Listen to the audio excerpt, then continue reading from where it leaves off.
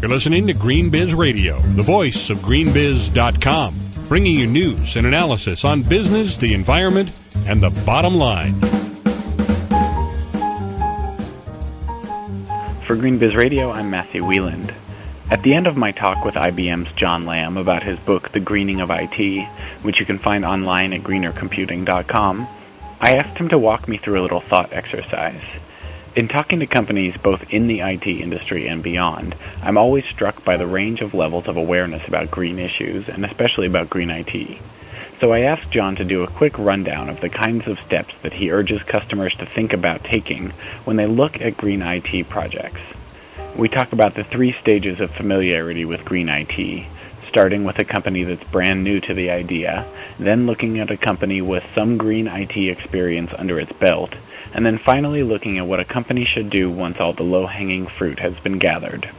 What's your first green IT project?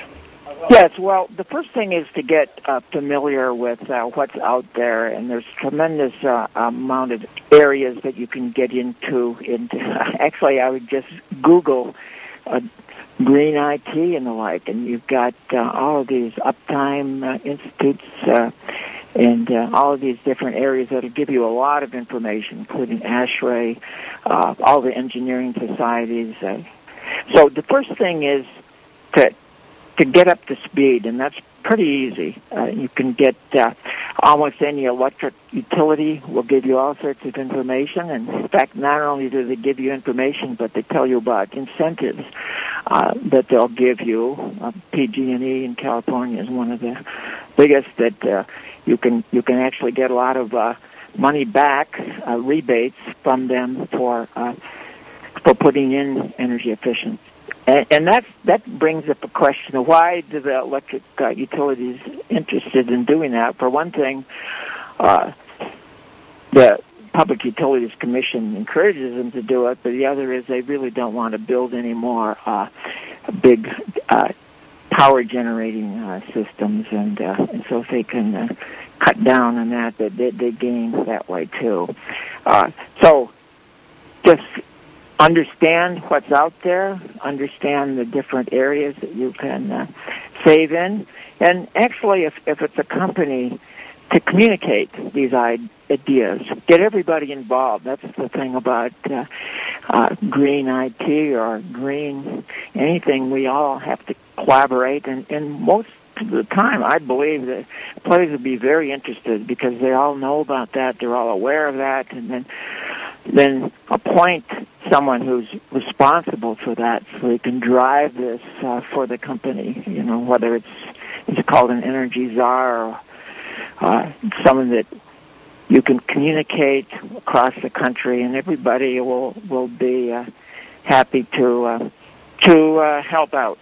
And so then the next step, I guess, would be you're up to speed on what's out there, what's possible. You've got buy-in from the executives. So what would you recommend for the first or second project that a company would take on?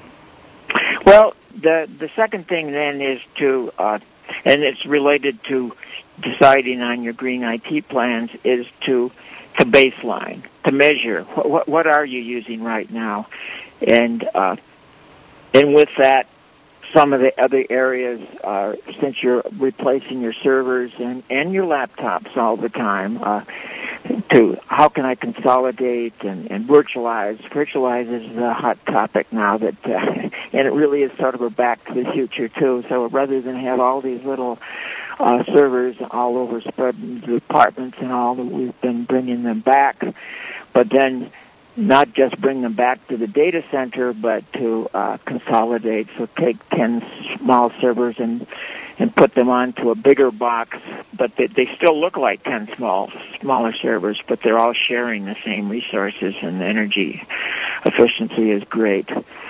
And so that would be plan it out. You're already going to be replacing your servers every 4 years or so. Plan out how you can look at this and design this so that you can start saving energy.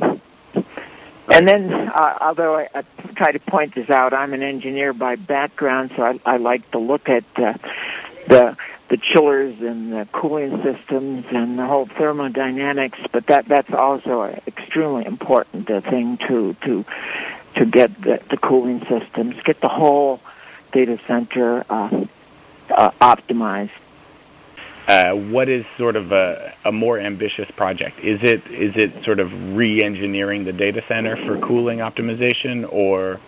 Well, of course, if you go all out and say, okay, I'm going to redo the whole data center, then of course you can put in a lot of other things. But I think once you've gotten quite an energy efficient data center, I think the next thing you should do is, how can I optimize that and make it automatic? Have energy systems that will optimize and bring back and trade off. And one of the things that's pointed out in the book, but is also makes a lot of sense, because I used to be in IBM's real estate division, is the buildings have had for a long time energy efficient systems where they actually they can cool with bringing in outside air at certain times. But what happens is the data center and the rest of the building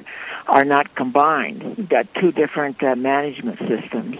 So from an energy standpoint, combine them. So if you've got extra heat that you're going to air condition from the main part, the office part of the building, and you can combine that with the heating or the cooling required for the data center. Or let's put it the other way. You've got all this waste heat from the data center, rather than even use a chiller or throw it outside in the cold weather, bring it over to the rest of the building and use it to heat. You could think of it as sort of a big heat pump, taking it from the data center and putting it over to the office space. So I think that is a big area that has a lot of opportunity to make the whole building a system.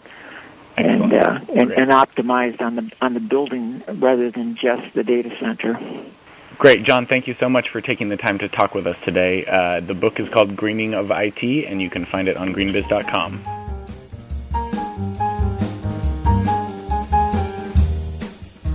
You've been listening to Green Biz Radio. For the latest daily news on business, the environment, and the bottom line, and to sign up for our free newsletters, visit greenbiz.com.